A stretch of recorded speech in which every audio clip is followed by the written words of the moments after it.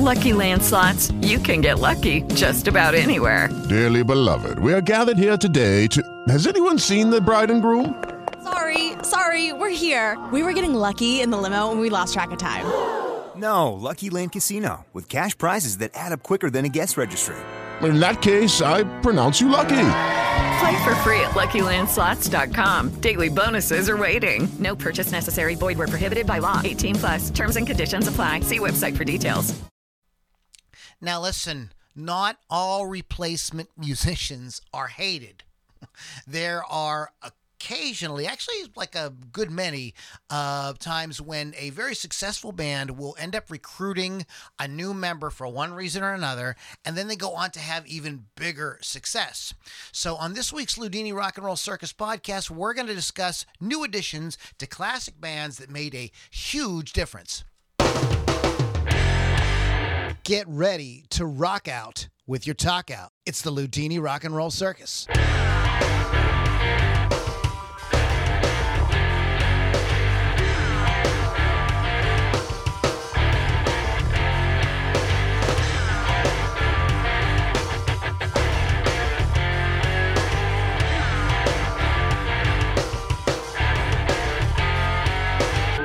All right, everybody, moms and dads, boys and girls, children of all ages, the Ludini Rock and Roll Circus is back in town after a little bit of a hiatus. We are happy to be back here. And we've got the power trio this evening. We have Lily V6 from Rock Rage Radio. What's up? Say that again. What's up? Okay, and then we have Pittsburgh Kevin from Pittsburgh. What's up? I'm just messing with you guys. What's up, everybody? Excellent. So, welcome back, everyone. We're going to get into today's topic in a few minutes, but first, let's do a little bit of housekeeping. You can find out more about the Ludini Rock and Roll Circus at LudiniRockandRollCircus.com and LouLombardiMusic.com. Why do you want to check that out? There's a lot of cool things at LudiniRockandRollCircus.com, including things like our YouTube archive, links to absolutely every place on the planet Earth, and some that are not on the planet Earth where you may be able to listen to the Ludini Rock and Roll Circus. Links to all kind of cool things, including things like Rock Rage Radio and places like that. We have really fun and cool merch. We will be getting Bonneville t-shirts in the store. Just kidding. But so yeah, check it out at LudiniRockandRollCircus.com. Wolf's Customs, Chris Thunderwolf Dodson. Go there to get custom paint jobs, custom artwork, etc. done on your musical instrument. We're not just talking about, painting your guitar red or something like that. What they do is do absolutely eye-catching artwork on your musical instrument. And it just looks freaking cool, right? Mm-hmm. I mean, don't you want to? One of the most important things about a guitar, Kevin and I were talking about this the other day, is that you feel cool playing it. Mm-hmm. And something with cool artwork on it is going to feel like really cool. So if you want to feel cool, hence therefore be cool. So if you want to be cool, you want to go to wolfscustoms.online, talk to Chris Thunderwolf Dodson, Rock Rage Radio. Speaking of being really cool, Rock Rage Radio is this amazing app that you can download to go to rockrageradio.com, and it's totally free, has 24-hour, totally free, awesome music programming. It is done in a radio station format, so it's really cool to wow, I'm actually listening to a really cool, a rock station that doesn't suck. And you've got great shows like Hot Licks with Lily Six. You've got the Ludini Rock and Roll Circus and many, many more. And it's free. And it's absolutely free. rockrageradio.com. And I think that I hit all the things. Our links, Rock Rage, the Wolf's Customs. Sure. It's just, sorry, the mind addles, guys. But we have a fun show for you as always. Plus, in addition, I want to hit a couple of extra topics because I saw a couple of cool movies and I started that Beatles thing on Disney Plus. So there you go. We're gonna maybe talk about that a little bit later as well. So here we are back once again at the Ludini Rock and Roll Circus, and we are going to be getting into this right now. So we're going to start off with Lily as always. And Kevin and I will just kind of provide color commentary. Which color? I like chartreuse. You like green? Yes. for some reason. Okay. Alrighty.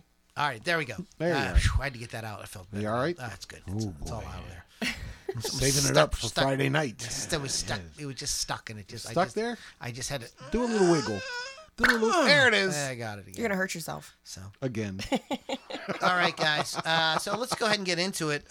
Who's the first band we want to decimate, destroy, make fun out of, mock incessantly? No. I'm actually gonna go with the Pretenders first.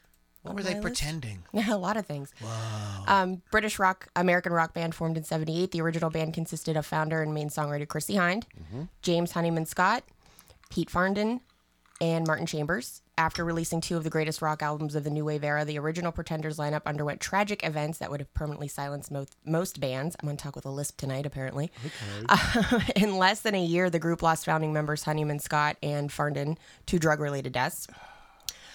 Chrissie Hynde was determined to soldier on. She recruited a few friends. He was in the Foo Fighters. Right. Foo Friends. Not the Foo Fighters, the Foo Foo Fighters. The Foo Fighters. Yes, rock pile guitarist Billy Bremner and big country bassist Tony Butler to record the pop hit Back on the Chain Gang before forming a new version of the Pretenders with journeyman guitarist Robbie McIntosh and Malcolm Foster on bass in the lineup. In 1984, that version of the band released Learning to Crawl, which stands as one of the group's greatest works. So I think it sort of applies, but I wanted to get that one out of the way. Time the Avenger. Yeah. That is a great riff. Dun, dun, dun, dun, dun, dun, dun, dun. That's killer. So they had to. Chrissie felt they had to replace the ones that they lost, which in turn worked out. So for the band, Yes.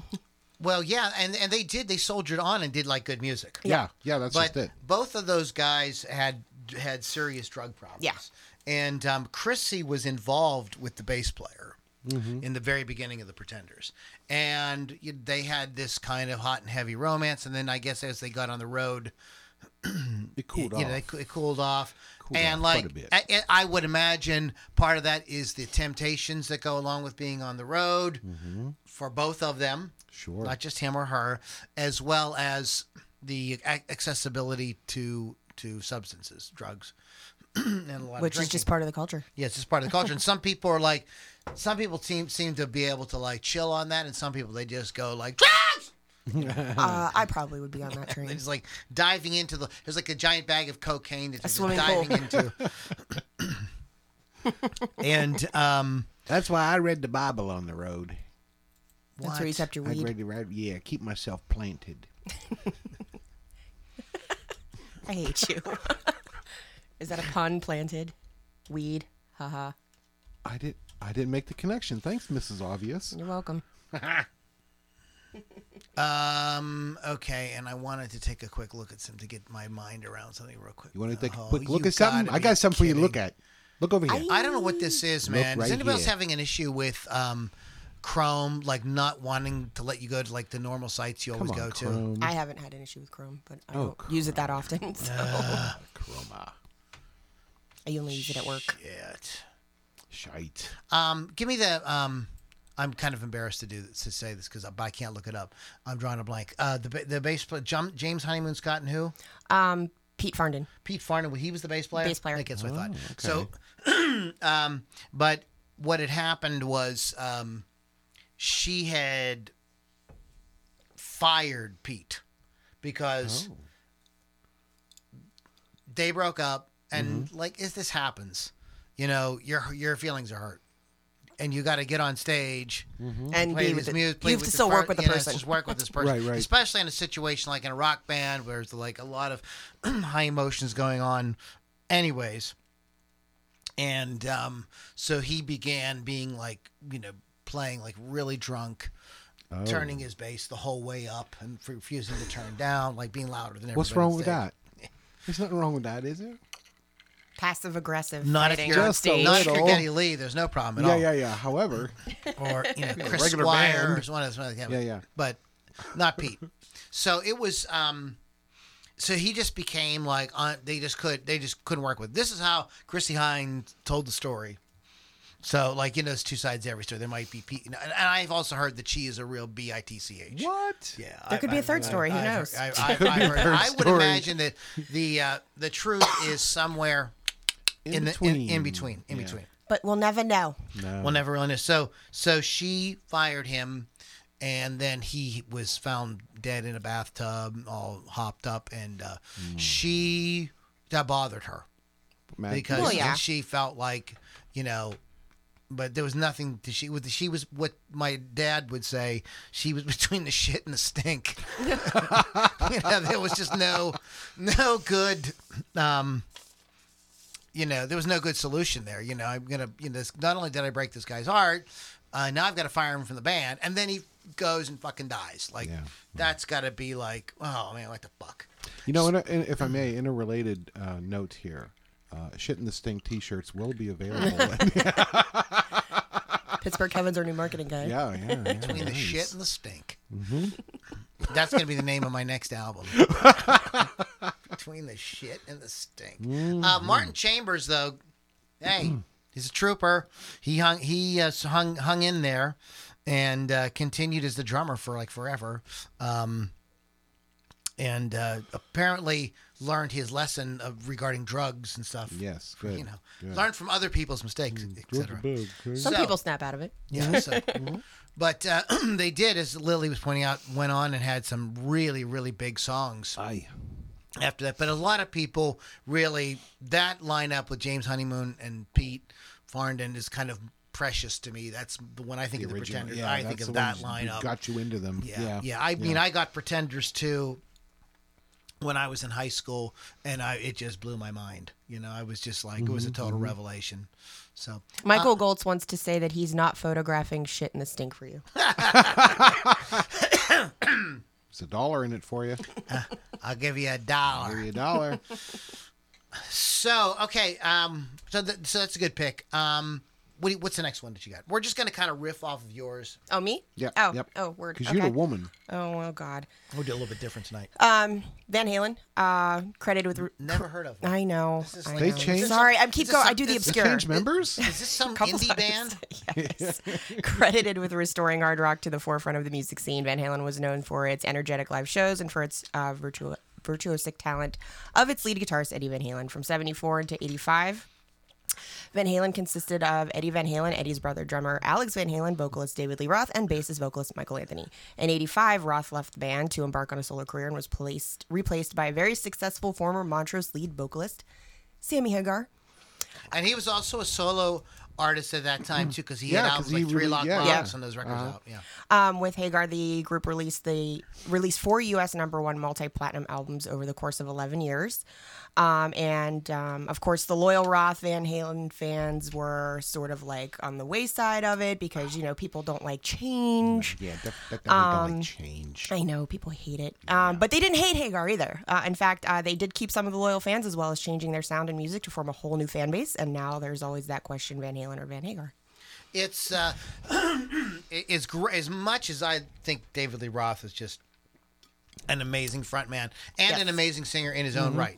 He's a great singer. Let's not like that. But unless you go see him live. But no, I'm kidding. But Sammy took them where Dave could not take them. Right. They were not going to go and have songs like "Why Can't This Be Love" and these giant pop. And Dave didn't want to take them there. Right. No, he was not going to be able to. He was not going to be able to take them there. That was not his shtick. Holy cow. I think the bowling alley upstairs is open again. So, they just would never have been able to do what they did. No, and they could have saved Van Halen. Because think about how many bands they have a sort of cycle of albums that are really big, but then the sound in the world starts to change a bit, and they can't keep up. Can't get into that. Yeah. There's a few bands that can weather stuff like that. The Rolling Stones have been very good at that. Yes. We're very good at that through the 60s, 70s, and 80s, and maybe even a little bit in the 90s. Yeah. But but even they ran out of steam on it, Yeah. U2 was able to do that for maybe 2 decades. Yep. You know what I mean? Yep. But most bands can't do that. And if you think about records like Women and Children First, and you think about records like Diver Down and stuff like that, and you think what they sounded like, and then you think about the rest of the 80s, You know what I mean? Like, where were they really? You know, they seemed kind of. They wouldn't have fit in. I don't know if they would have been able to do yeah. anything. Maybe they would have. Maybe they wouldn't have. And maybe Eddie was very aware of that. And sometimes you got to do what you got to. Did anybody here ever like get out of a relationship by like being an asshole? No. Right? Yeah. So, I mean, it's like when you don't want to break up with somebody because you don't want to be the heavy. You just become an absolute jerk. You become impossible to be around, and they dump you, and you're like, yes! Yes. And I kind of wonder if that wasn't something that would happen with Van Halen. Like maybe, yeah, because Eddie's not stupid. He knows what sounds good. He knows what works, and he knew what he wanted to do musically. Mm-hmm. Mm-hmm. I mean, I think the album 1984 is a sort of testament to kind of like where his head was, with songs like I'll Wait and working with people like Michael McDonald and stuff like that. And Jump, of course. Yes, yes. Hey, let me ask you something real quick, because I brought this up at work today, and I couldn't remember the vocalist's name. Who was the female vocalist that they considered? Patti Smith. Yeah, Patti that's Smith. it. Thank you. Yeah, they could not remember. Now who this it was after Sammy Hagar had left. Yeah, yeah. But in any case, no, that was not after Sammy. I apologize. That was after Dave left. Yeah, it was after You're Dave. right. Yeah, You're right. Eddie kicked around an idea of doing an album with like there'd be different singers. Right. Right. Slash had did a couple records. Yes. Like Tony Iommi did a record like that. And that would have been really fun. Incidentally, he wrote Right Now for Joe Cocker. Oh, interesting. That was the song. Okay. That was what he had. And if you listen to Sammy's voice, you got like, I can hear a can little hear it Joe happening. Cocker Yeah. kind of going on there. But that song is really high. I mean, that song is so freaking high. In any case, so that Sammy was able to take them somewhere that Dave, I don't think Dave probably couldn't have taken them. Couldn't have taken them. Exactly. And they were able to have a whole like brand new thing and retain a lot. Because Sam, it wasn't like they hired Lawrence Welk. They hired a guy who was a rock and roll rock. He was in a super heavy rock band from the 70s, Montrose, and his solo stuff was rock and roll. And he was stuff. a songwriter. Yeah. And, yeah. For me, it went from party to serious with the band. Oh my! No more messing I around. don't know. I mean, they've got songs like "Spanked," which is about getting shit-faced. They've got that's a Sammy Hagar song. "Good Enough," that's about getting down and dirty. So I know. I mean, there's still the party songs, but it got just a little more serious with all the love. The love. Well, they did some love songs. Well, yeah. So far we have talked about Van Halen. And the Pretenders. And the Pretenders. The Pretenders, that was like you came out strong, Lily, with the Pretenders. Yeah. Okay? Yeah. And you threw me. Because I wasn't expecting you to come out with the Pretenders, but I got to hand it to you. Some of these are super obvious. We're going to talk about, I think we're going to talk about Iron Maiden, AC/DC, right? Sure. Yes. We have to talk about them. Sure. There's some of them are like very, very obvious. But the Pretenders is like, nice move there. Nice move. I see what you did there. Nice. I see what you did there. Exactly. Well, I'm glad you enjoyed that one. Yeah, no. So thanks for doing that. If we got anybody watching, you want to say? We do have Michael Goltz watching for sure. Hi, He's Mike. got a lot to say today. He stopped listening to Comfortably Numb on repeat on Sirius just to listen to Lou's podcast. Thank you. And you know how important you are if he stops listening to that. Thank you. Wolf and Raven are watching. Carrie Livingstone is welcoming us back. Hey, Carrie. Todd Kane says, I'm fucking here. Hey, Todd. Thank you. Todd Hey, I'm fucking here. Todd sent me a really nice message last week. Thank you. I appreciate it. And that's all who's watching right now that I can see. I appreciate those who you are talking. guys. Thank you. Wiggle. So let's get into what are we going to go over next? So we're just going to go ahead and talk about Iron Maiden so I can get Bruce Dickinson out of the way. Do it. Iron Maiden. Iron Maiden. Hold on. Anyway, beginning back in 75, Iron Maiden have certainly put in the hard yards in order to be considered one of the most influential and most revered heavy metal groups of all time. I don't know why you're doing that. Wow. However, it seems their success has been largely dependent on the presence of singer Bruce Dickinson. Get that dick. I did. After releasing 2 albums in the early 80s with the original singer Paul Di'Anno, They gave him the boot. By 81, Di'Anno was demonstrating increasingly self-destructive behavior, drug usage, of course. And Di'Anno says it wasn't just that I was snorting a bit of coke, though I was just going for it nonstop, 24 hours a day, every day. Yes, the pool of coke. The band had diving, and that's what the sound was. That was Lily diving There into a it is. giant bowl of coke. free fall, swan dive. The band had commitments piling up that went on for months. Lily doesn't do cocaine. That was a joke. I don't. I don't do. I drink. Disclaimer. He couldn't see his way to the end of doing the drugs and getting all the things the band needed to do together. He knew he'd never last the whole tour. It was too much. With his performance waning, Di'Anno was immediately dismissed following the Killer World Tour, at which point the band had already selected his replacement. After a meeting with Rod Smallwood at the Reading Festival, Bruce Dickinson... She said Smallwood. I did. Previously of Samson, auditioned for Iron Maiden in September 81 and was immediately hired. Why not listen to that voice? Oh my gosh. His first release with the group was The Number of the Beast, widely regarded as one of the best heavy metal albums of all time. Or heavy metal. Yes. After a 12-year stint, though, Dickinson left the group only to be replaced by Blaze Finnegan. Finnegan's 2 years in the group resulted in 2 albums. I cannot tell you anything of that. Neither could I. Often touted as the group's worst. I actually know more Paul Di'Anno's music than I do that. Absolutely. Yeah. After being told to take a hike, they re-recruited Dickinson and haven't let him go since, and that is the best move ever. I mean, come on. I mean, Iron Maiden without Bruce Dickinson. Come on. That's like It's not Kraft real. macaroni and cheese without the cheese. It's not real Right. life. It's like, come on. What do you even do? It's like, come on. What's no. this crap? It's like, just It don't. would be crap macaroni and Poop. Well, there's no Here's the cheese. thing. Like, you could do that if you were, like, doing what Journey is doing, which With is... an exact they're just going copycat. out- Well, what I mean is they're just going out and playing their hits. They're not trying to put out any Right. new music. But Iron Maiden really wasn't done No. at that point. They were, like, still, like, trying to put out music. Hit Yeah. the stirrup. So, like, now, just calm down. And I mean, Bruce this can't guy's be one of the replaced. iconic vocalists. Like, he's a singer. He's like... He's unlike anybody. He's instantly recognizable. There's nobody that sounds like him. I mean, Jeff Tate. Maybe That's dips close. his toes, and the dude from Dream Theater sometimes can get into a little bit of that territory. But I mean, Bruce is in a class all by himself. There's like he's in the Bruce Dickinson category. There's nobody else that does what This he is does. That's it. Yeah. So it's just like, what kind of music do you sing, Bruce? I sing Bruce Dickinson music. Oh, Oh, okay. that's the only music I do.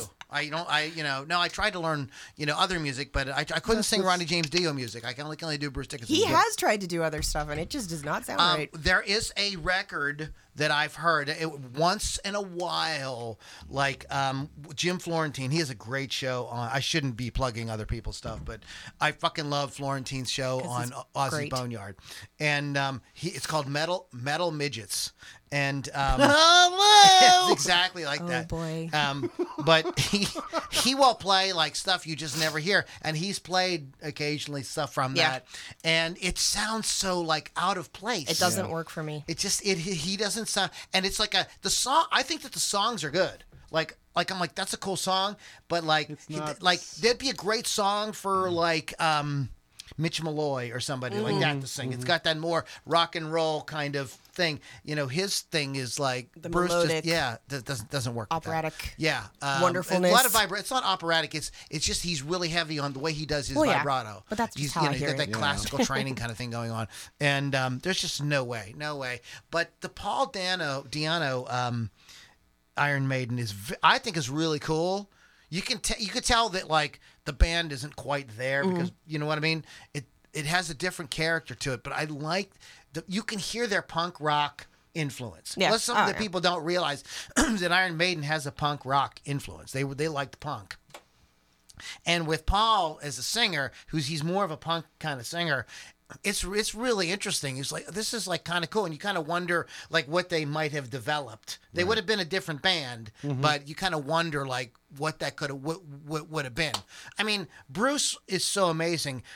He was going to make it anyhow. Like Samson legit. could have ended up being a really big band. Or something. But that name is terrible. But that's awful. What's the movie that they're in? Every once in a while, it's a cheesy like 80s horror movie, I do and all know of a sudden this. they're in a club, and you hear this voice like that's like Bruce Dickinson, and that's him, and it's Samson. Now I have to look it up because I do know this, and it's. And like it always catches me by surprise. Like, oh, that's right. That's who's in this. Like, I always forget it. It's a Cheesemo. It's a Cheesemo movie. It has to Survey be. says. Nope, hold on. Jeez. Not ready yet. Still looking it It's up. not coming up yet. Still looking. So while we're waiting on that, let's maybe I don't know. No, What the heck? that scared the crap out of me. Lou, stop it. I know. Phew. It's good to be back, everybody. It's really good to be back in We podcast. miss you. Ladies and gentlemen. Incubus. Is that the movie you mean? Maybe it is. Okay. Maybe it is. Maybe I don't know what I'm talking about. Oh well. I don't know. It's I don't want to take 100 years. it's to find it. it's irrelevant. Yes. Okay. It is irrelevant. Irrelevant. He snorted. That's great. Oh, boy. Oh, so anyway, so I think that's a good pick. I would like to talk about briefly about a band that I really love, Go. and Do I? these guys were very very cavalier. You kind of never knew who was going to be on one record to the next. Okay. But the thing was, they had big records, no matter who was in the band for a while. Okay, and I would like to talk about the band Rainbow. Oh, okay. Yeah. Okay. Yeah. Rainbow is a band that sort of was spawned from the leftovers of Deep Purple. Of course, Richie Blackmore and Roger Glover eventually. I don't know if he was in the beginning, but he did eventually play bass on a couple of records with them. But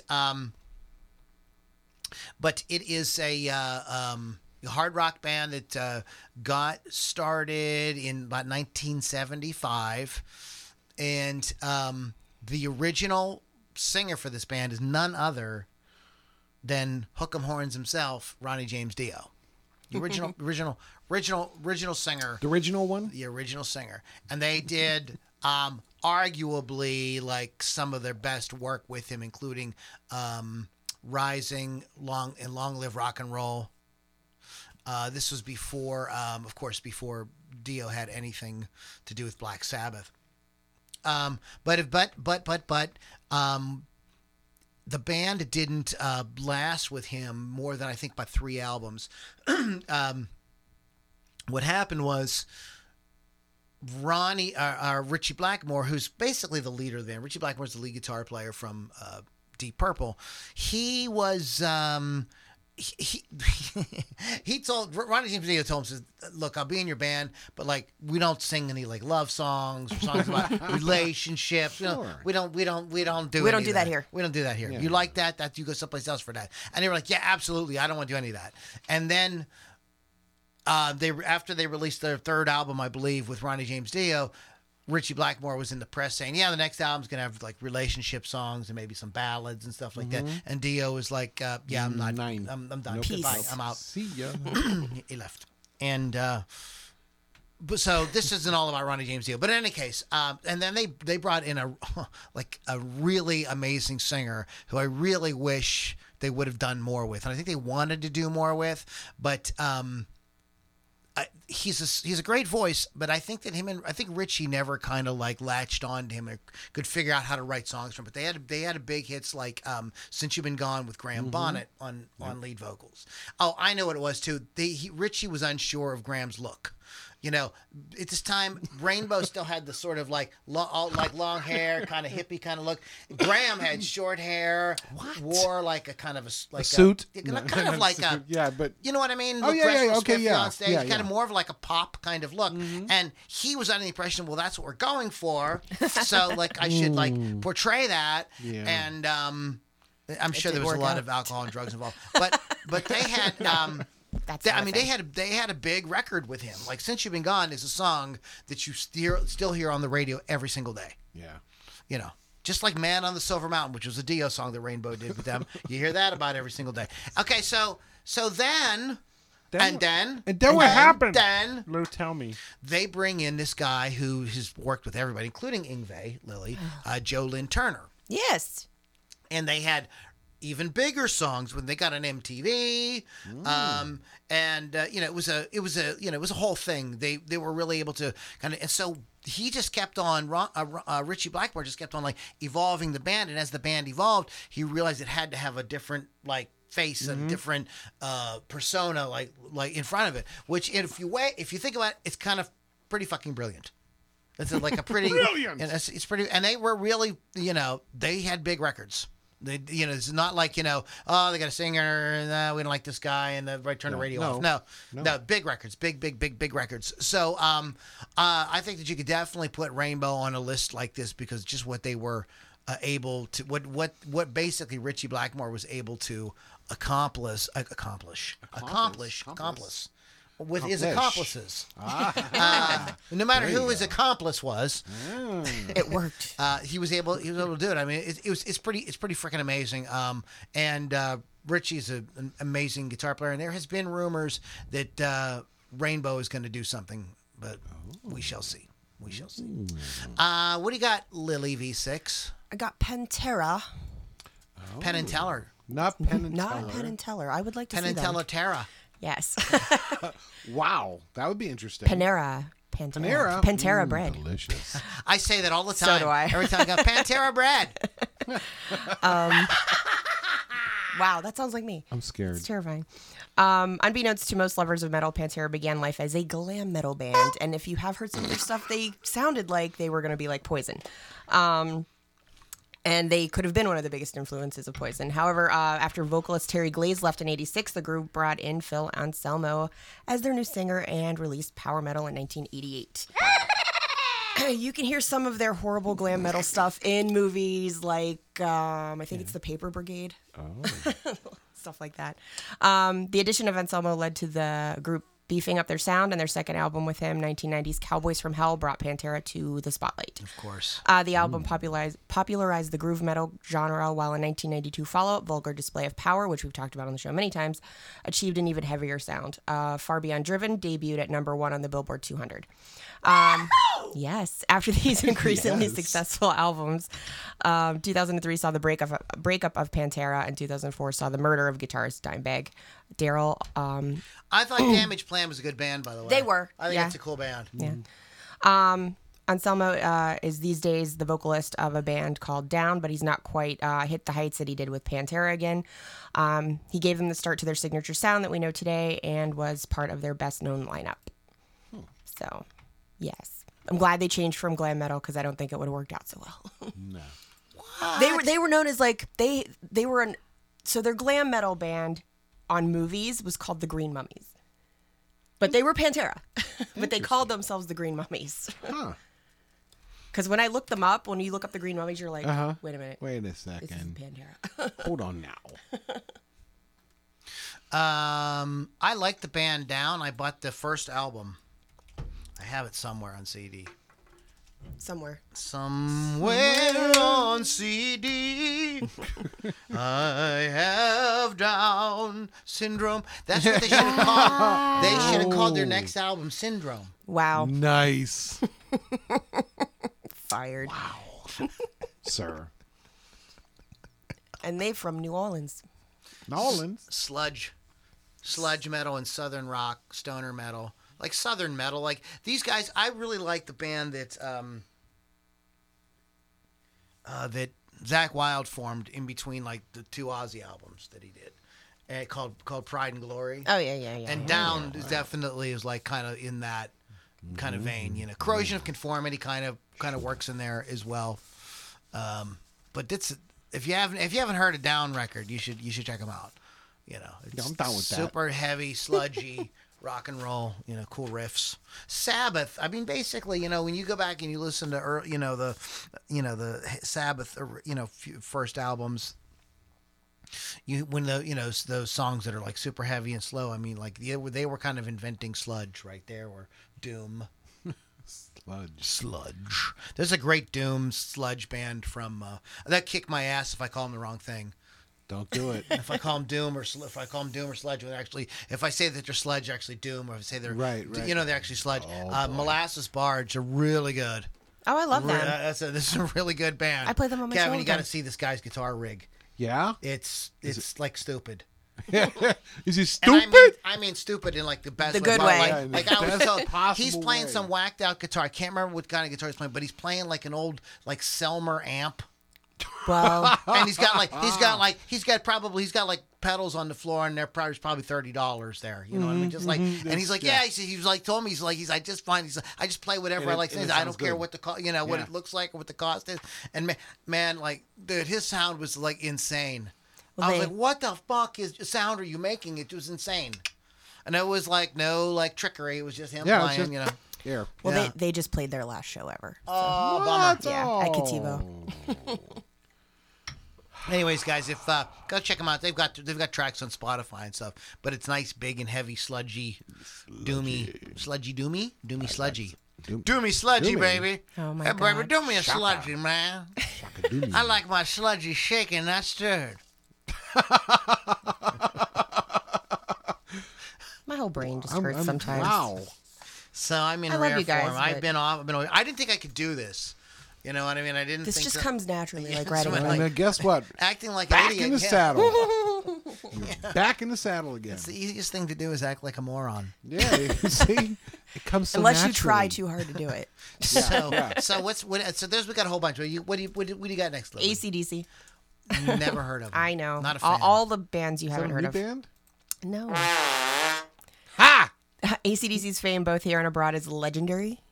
From the early days as a costume-wearing glam rock group, they were destined for greatness, with everyone except Angus Young dropping the costume angle due to the Skyhooks doing the same thing, which was another band. The group kicked out singer Dave Evans and brought in Bon Scott.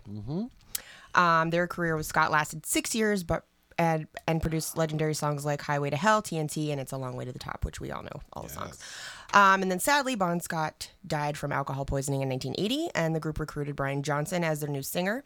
Returning with Back in Black the same year, the group saw phenomenal success to the point where it is still the second best-selling album of all time, and they are still making records. Yeah. Yeah, they are. Because they just released one, what was it, 2 years ago? A year ago now? I can't remember. Yeah. But that's one of the bands that really... It's a pretty good. It's Oh, not it's bad. amazing. It's The not song- bad. Yeah, like it's pretty good. AC/DC. The thing with AC/DC is they have not changed their sound Yeah. the entire time they have been together, And it and doesn't get it old. works. Yeah, it doesn't get People old. love it. Yeah. So even with the two lead singer lineup changes, and we are not going to count that other guy. They've been super successful. So even with Brian Johnson, and we're not going to talk about the guy from the GNR. Blues-driven, guitar-based rock and roll, and that's why it does. That's why. Yeah, they And they're nice boys. They are nice boys. I've seen them once. I'm still deaf from that night. What, 15 years ago or I whatever. saw them in Miami. That was awesome.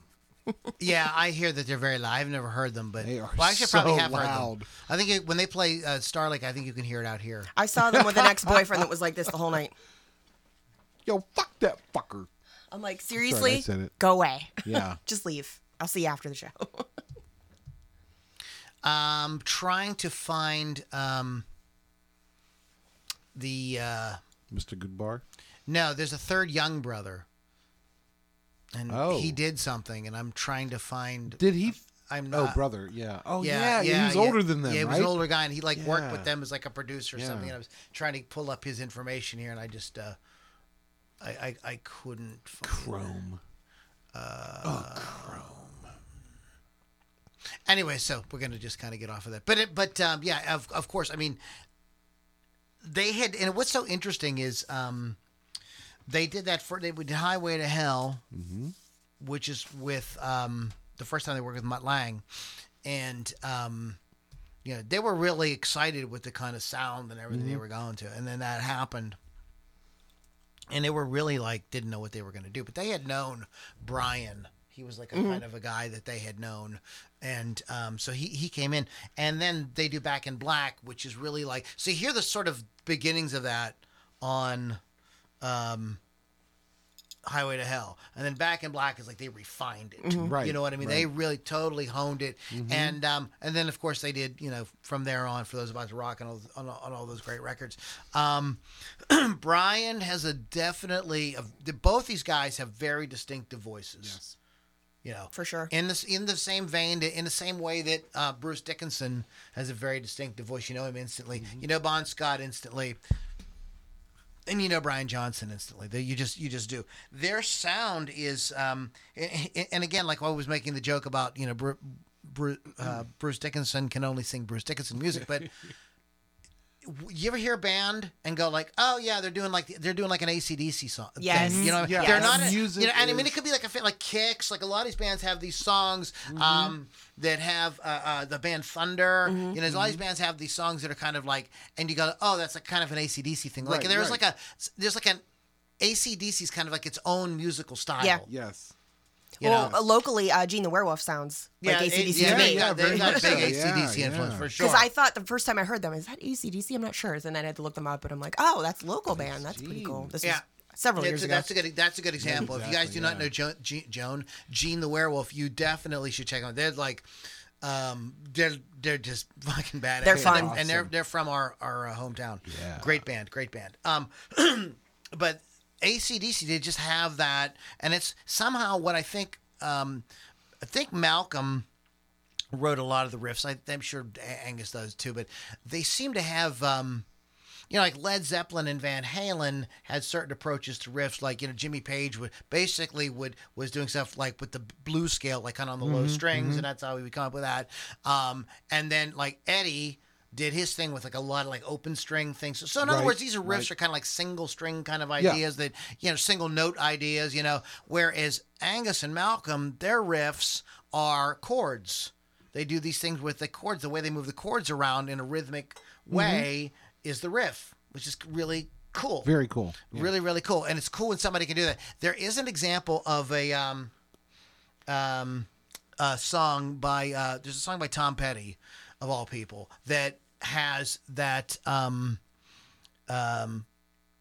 chord riff thing in it, but but it does not sound like AC/DC, and it's free falling. Go back and listen to what the riff is. It's just it's 3 chords changes, Yeah, and they yeah, and yeah. but it's that same type. It's that same approach of let's make a riff out of the chords. Just minus the distortion. Yeah, But yeah, so- now it I has think like about a it, you're different, absolutely but it's right. like kind of a different kind of song. But Yeah. he uses that same concept. But AC/DC has this syncopated things, while the drums the whole time are really giving you the 4 on the floor.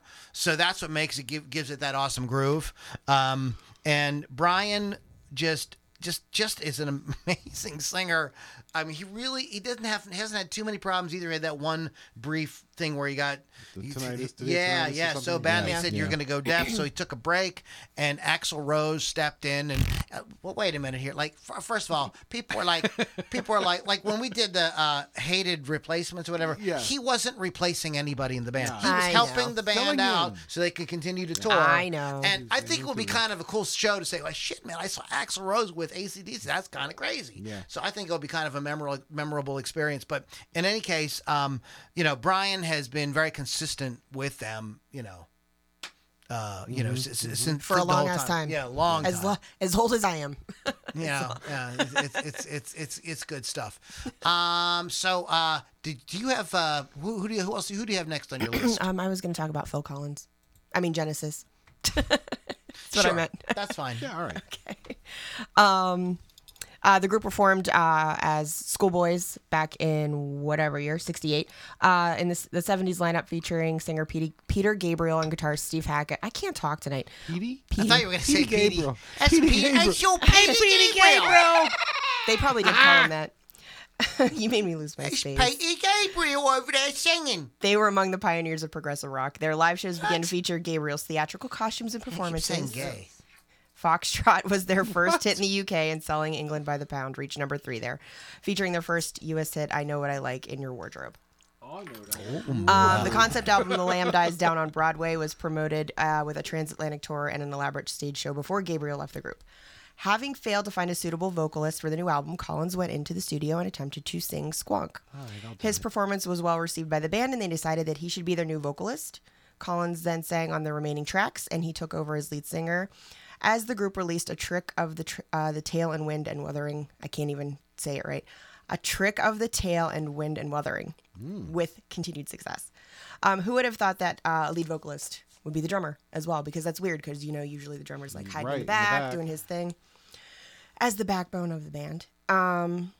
Their ninth studio album, and then there were 3, contained the band's first major hit, Follow You, Follow Me, which I love. The next 5 albums were also successful, with between 100 million and 150 million albums sold worldwide. Genesis are one of the world's best-selling music artists. There's a, if you see, there's a, I don't know if it's a behind the music or something, but with Phil Collins, it's really, it's one of those things you go, oh my God. This guy and this band had so many big songs. I mean, huge.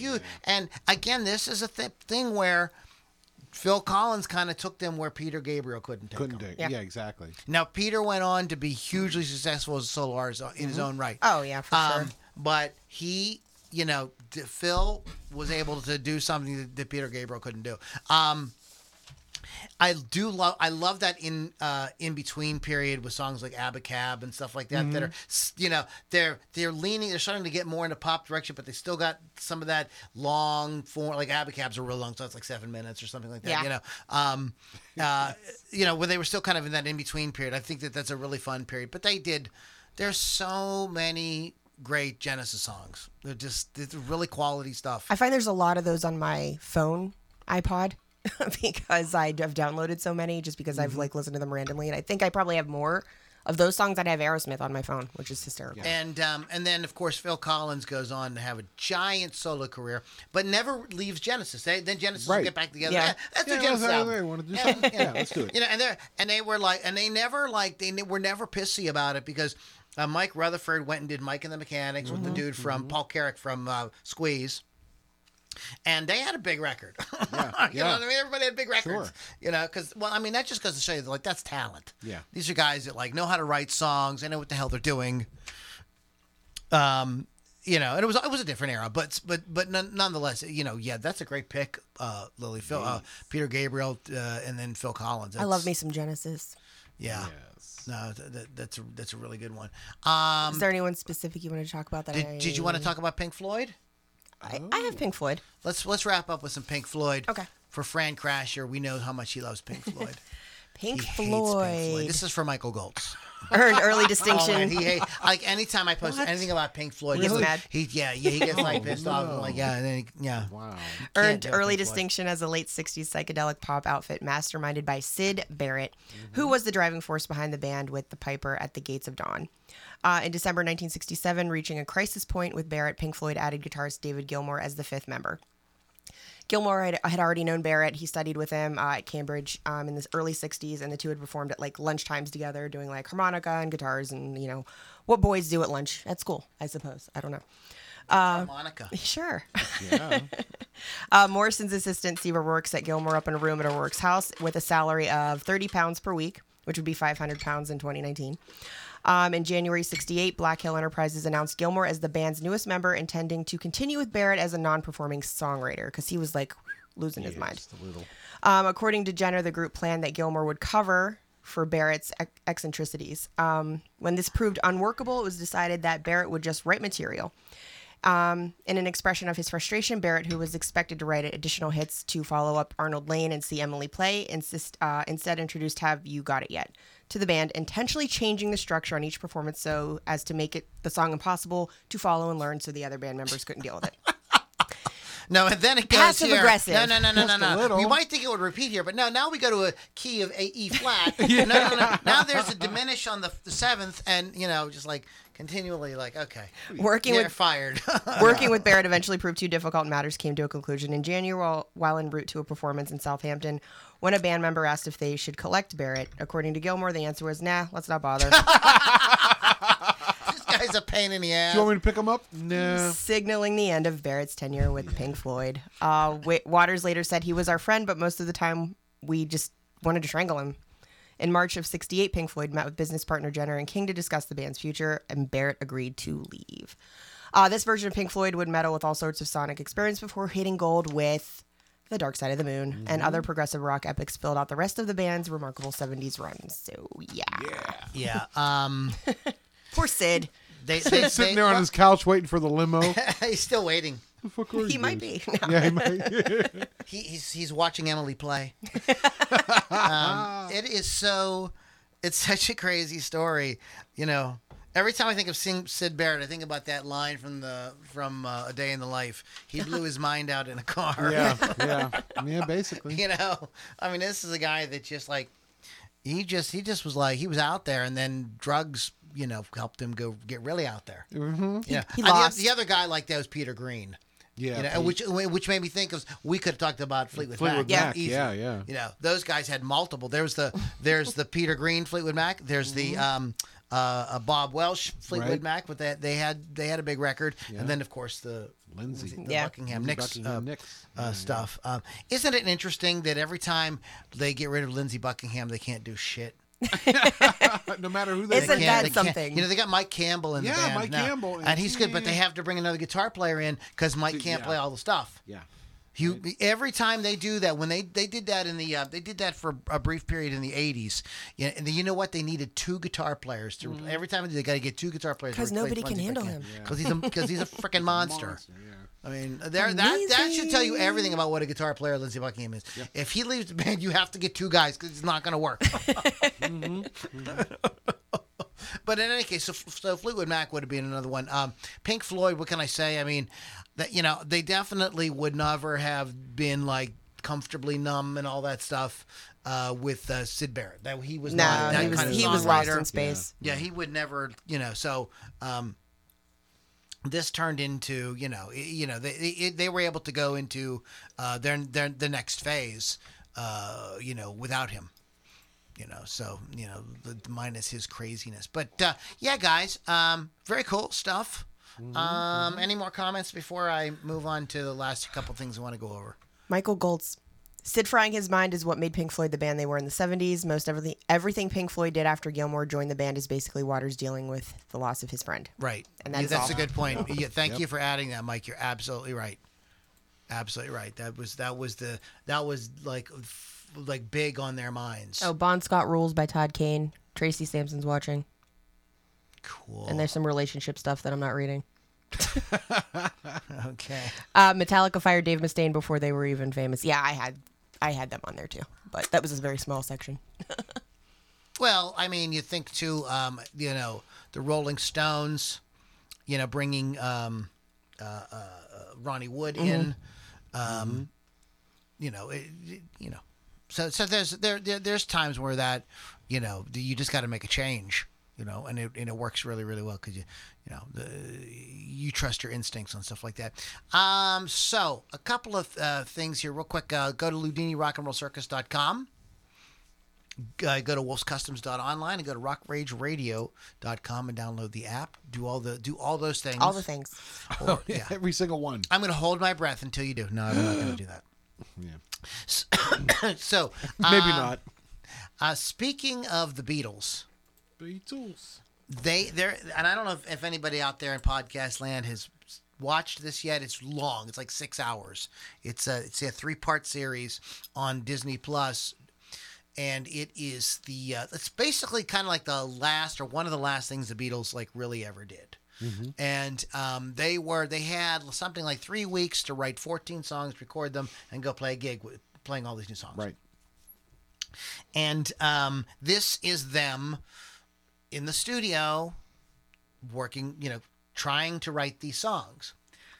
And the little conversations, Peter Jackson really should get an Academy Award for this because he went and remastered all this, digitized all the when you look at the video, it's not grainy. It looks like it was shot yesterday. I was wondering how it would look. Yeah. Now, it looks amazing. Is it color or black and white? Oh, it's a color, and is it is it really? like it is like it's like high definition. It's like insane. Oh, wow. And you can see the hairs right up John Lennon's nose. But wow, Magic. there's just all these magic moments of these songs, and you hear them kind of just noodling around.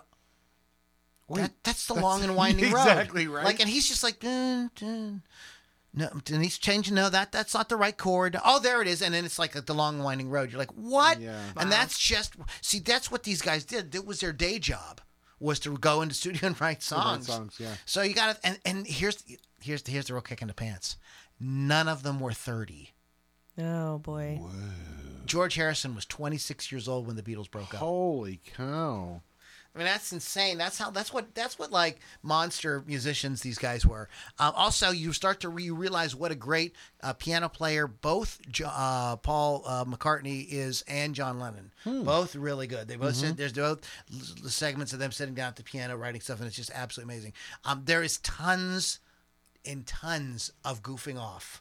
Like singing songs and stupid, I can imagine. stupid voices, and like these guys have so much musical knowledge.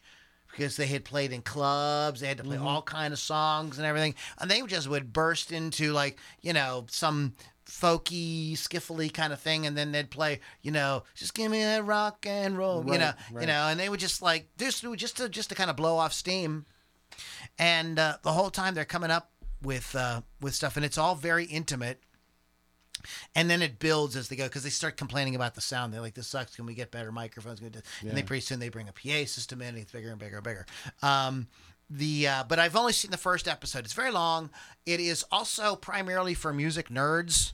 So if you're a music nerd like we are, Or a Beatles lover, maybe. or Beatles lover, like you're gonna be like just really fascinated with it. You can kind of like. It's so dense that like you can kind of watch some of it, kind of half watching it, and like I was changing strings on guitars and everything while I had it on, because it isn't like a hardcore like narrative. It's literally like the camera's on and you're just kind of, it's like a kind of voyeuristic kind of thing. You're kind of just like eavesdropping, while they're doing their thing and just kind of spying on what they're doing. It's very, very cool. Yoko Ono is in it. She is. Linda Is Linda in it too? She's in it. She's not married to Paul yet. She's their photographer, and she's in there taking pictures and stuff like that. Yoko is very well behaved at this point, the whole time. There is a really funny scene at the end, and and this is spoiler alert, but I think this is knowledge. Everybody knows that like all of them had quit the band at one point or another. Right. And this was George Harrison's turn. Is that when he just he got pissed and it was off. very civil, wasn't it? Yeah. It was like, fuck you guys. It was just like, I'm leaving. Yeah. that was it. Like, has George left? Yeah. Like he Well, wrote they're in British he after wrote all. in his diary something like, went down to the pub and had some biscuits and quit the Beatles. I kind of wish like I was Something like that that. easygoing. But when they don't know what to do, so they get back and they come back after lunch and George isn't there, so they just start scurrying around. Right. And Yoko gets on the microphone and starts going, Of and they're course just she does. laughing and being goofy. Because they have no idea that's what's to come. oh boy. They're my whole they have brain. no idea. Well, I think like when you see her there, and nobody seems the slightest bit encumbered by her. Well, see- like not at all. Like she doesn't talk. She's just kind of sitting there, and I think it kind of goes to like this thing that like Yoko Ono broke up the Beatles is a fallacy. I mean, when you look at this, like she's like, okay, I know it sounds kind of sexist when I say well behaved, but I just mean that she's not like saying like, no, you guys She's are not playing the wrong-" Janine. Yeah, she's not Janine. Yeah. She's not Whatever. giving her input It's not your She wife. on what the band recognizes should be that doing. This is John's band, and they've done just great without her input, and she doesn't really need to get in on any of that. Well, there was I listened to some interviews with Paul regarding this series, and he was really worried that it would come off that he broke up the band.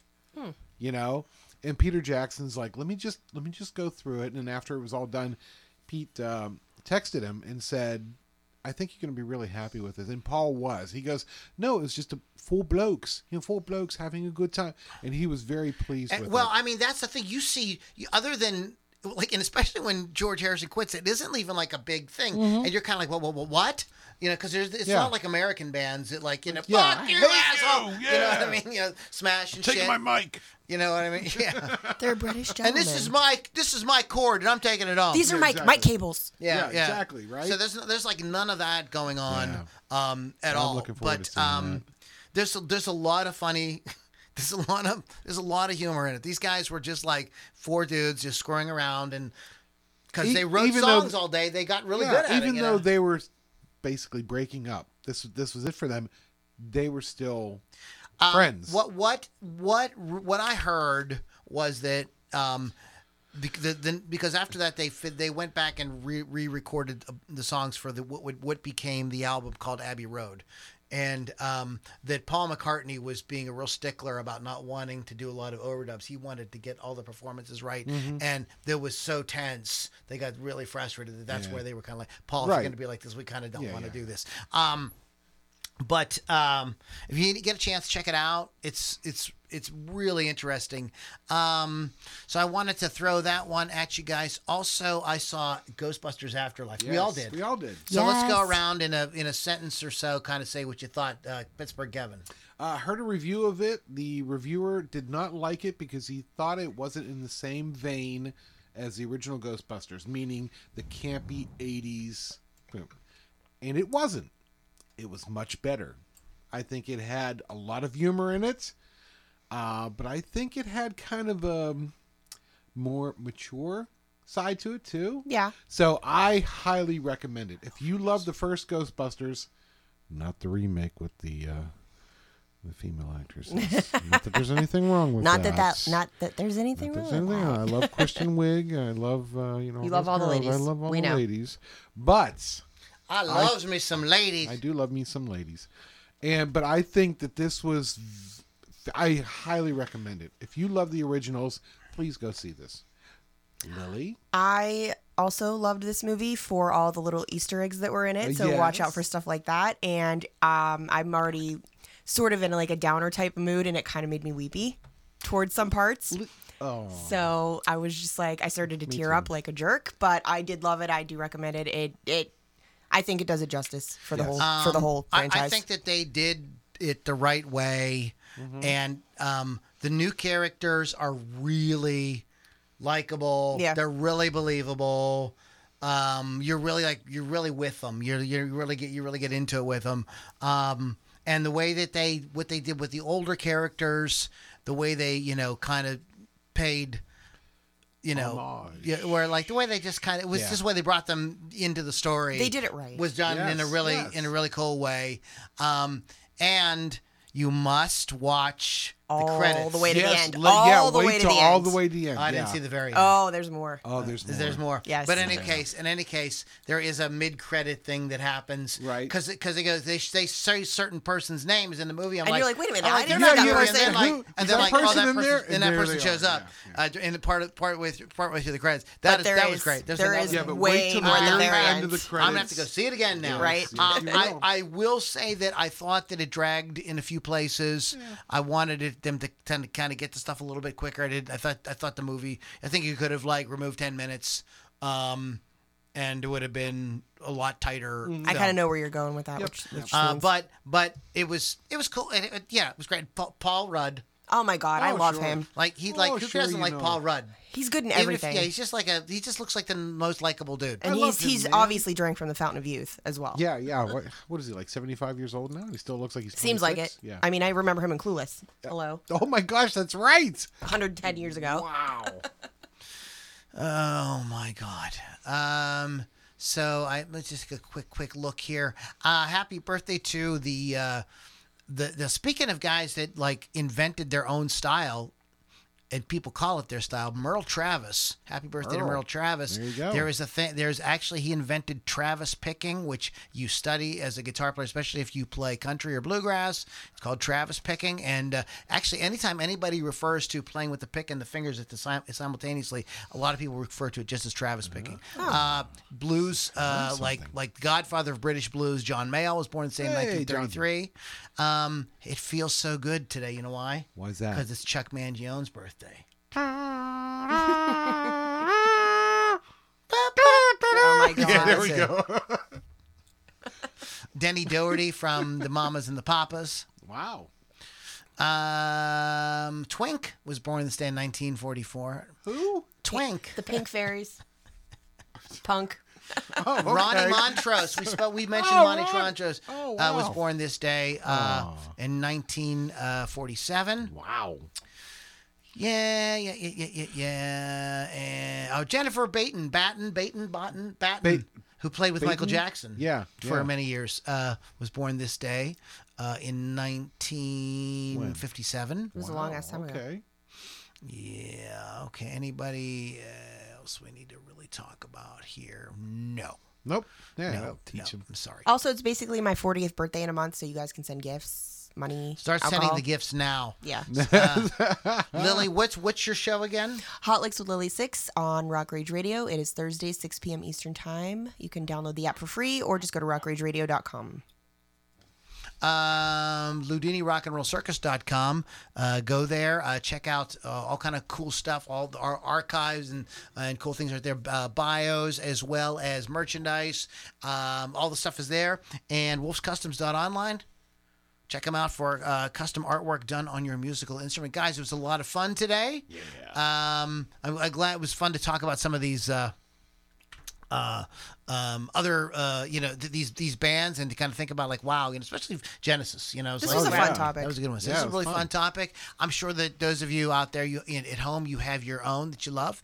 In any case, we don't really care what you think because it's a joke. It's a joke. Oh my God, Lou, no, we do care. I don't care.